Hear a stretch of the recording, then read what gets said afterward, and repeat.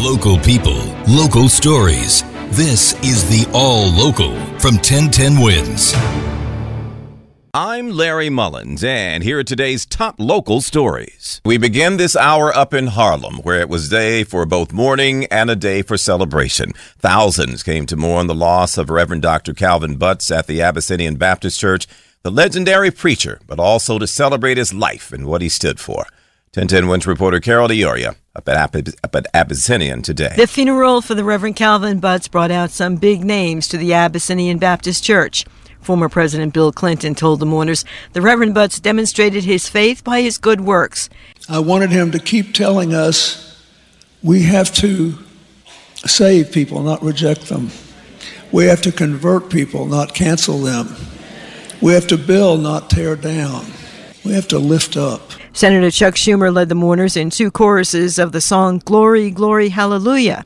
He said Reverend Butts told the truth and was unapologetic if it ruffled a few feathers. Reverend Butts was going to celebrate his 50 years with the Abyssinian Baptist Church later this month. His funeral was a celebration of his life instead. Carol DeOria, 1010 Wins on 92.3 FM in Harlem. And Wins family, let me just say, if you missed his preaching, you missed a treat. That man could preach. I tell you, the windows would rattle. He used to tease me about my voice. We did a lot of work together here at 1010 Wins. And, of course, he was the president of Old Westbury, where my boss, Ben Meverack, was a professor. And so we did a lot of work with him. But he was such a gentleman. And he is truly going to be missed by his church, by his family, and his friends all over New York and the nation, for that matter. We switch gears now to that sad story out of Suffolk tonight, where police say they've arrested a man, charging him with second-degree murder in the death of his grandmother. They say Raymond Gallo actually intentionally struck Helga McNulty after she got out of his car on Tanglewood Road and Ryan Street in West Islip October 16th. The 28-year-old was arraigned today. They say the grandmother got out of the car about 9:30. Authorities say then Gallo made a U-turn, came back and struck her. The 80-year-old McNulty was rushed to Good Samaritan where she died. It does not say what his motive was.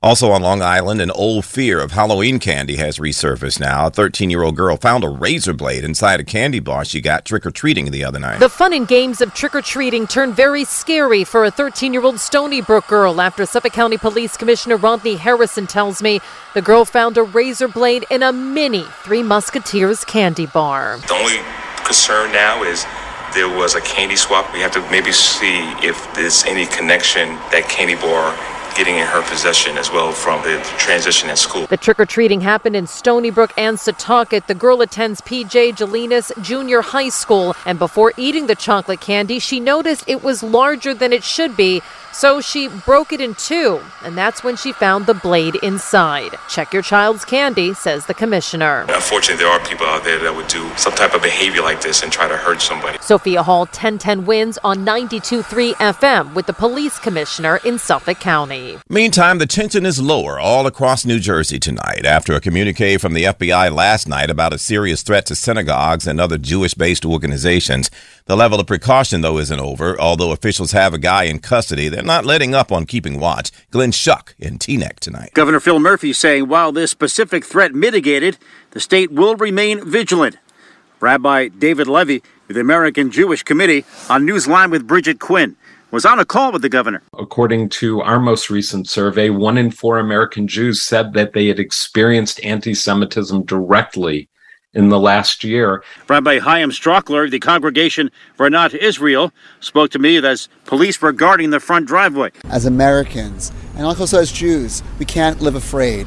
We have to be able to be proud about our values as Americans and as Jews, and to be able to follow all the directions that we receive from law enforcement. Glenn Schuck, 1010 Wins on 92.3 FM here in Teaneck.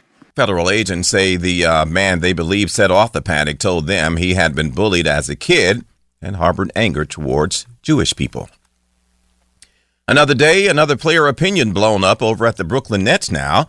This time, star player Kevin Durant clarifying his remarks that the team could have kept quiet about all the drama this week that included his coach being fired and teammate Kyrie Irving's suspension after posting a link of an anti-Semitic movie. I ain't here to judge nobody or talk down on nobody for how they feel or use anything. I just didn't like anything that went on. I feel like it was all unnecessary. I felt like could have just kept playing basketball and kept quiet as an organization. Everybody's wondering what's going to become of that team. Durant made the comments today in Washington at a shoot-around ahead of tonight's game. He says his statements about keeping quiet and focusing on basketball may have been confused. Set the record straight, though. He tweeted that he does not condone hate speech or anti-Semitism and that basketball unites people, and he wants to make sure that's at the forefront. Thanks for listening to the All Local from 1010 Wins. And for the latest news, traffic, and weather, tune to 1010 Wins, visit 1010wins.com, or download the Odyssey app to take us wherever you go.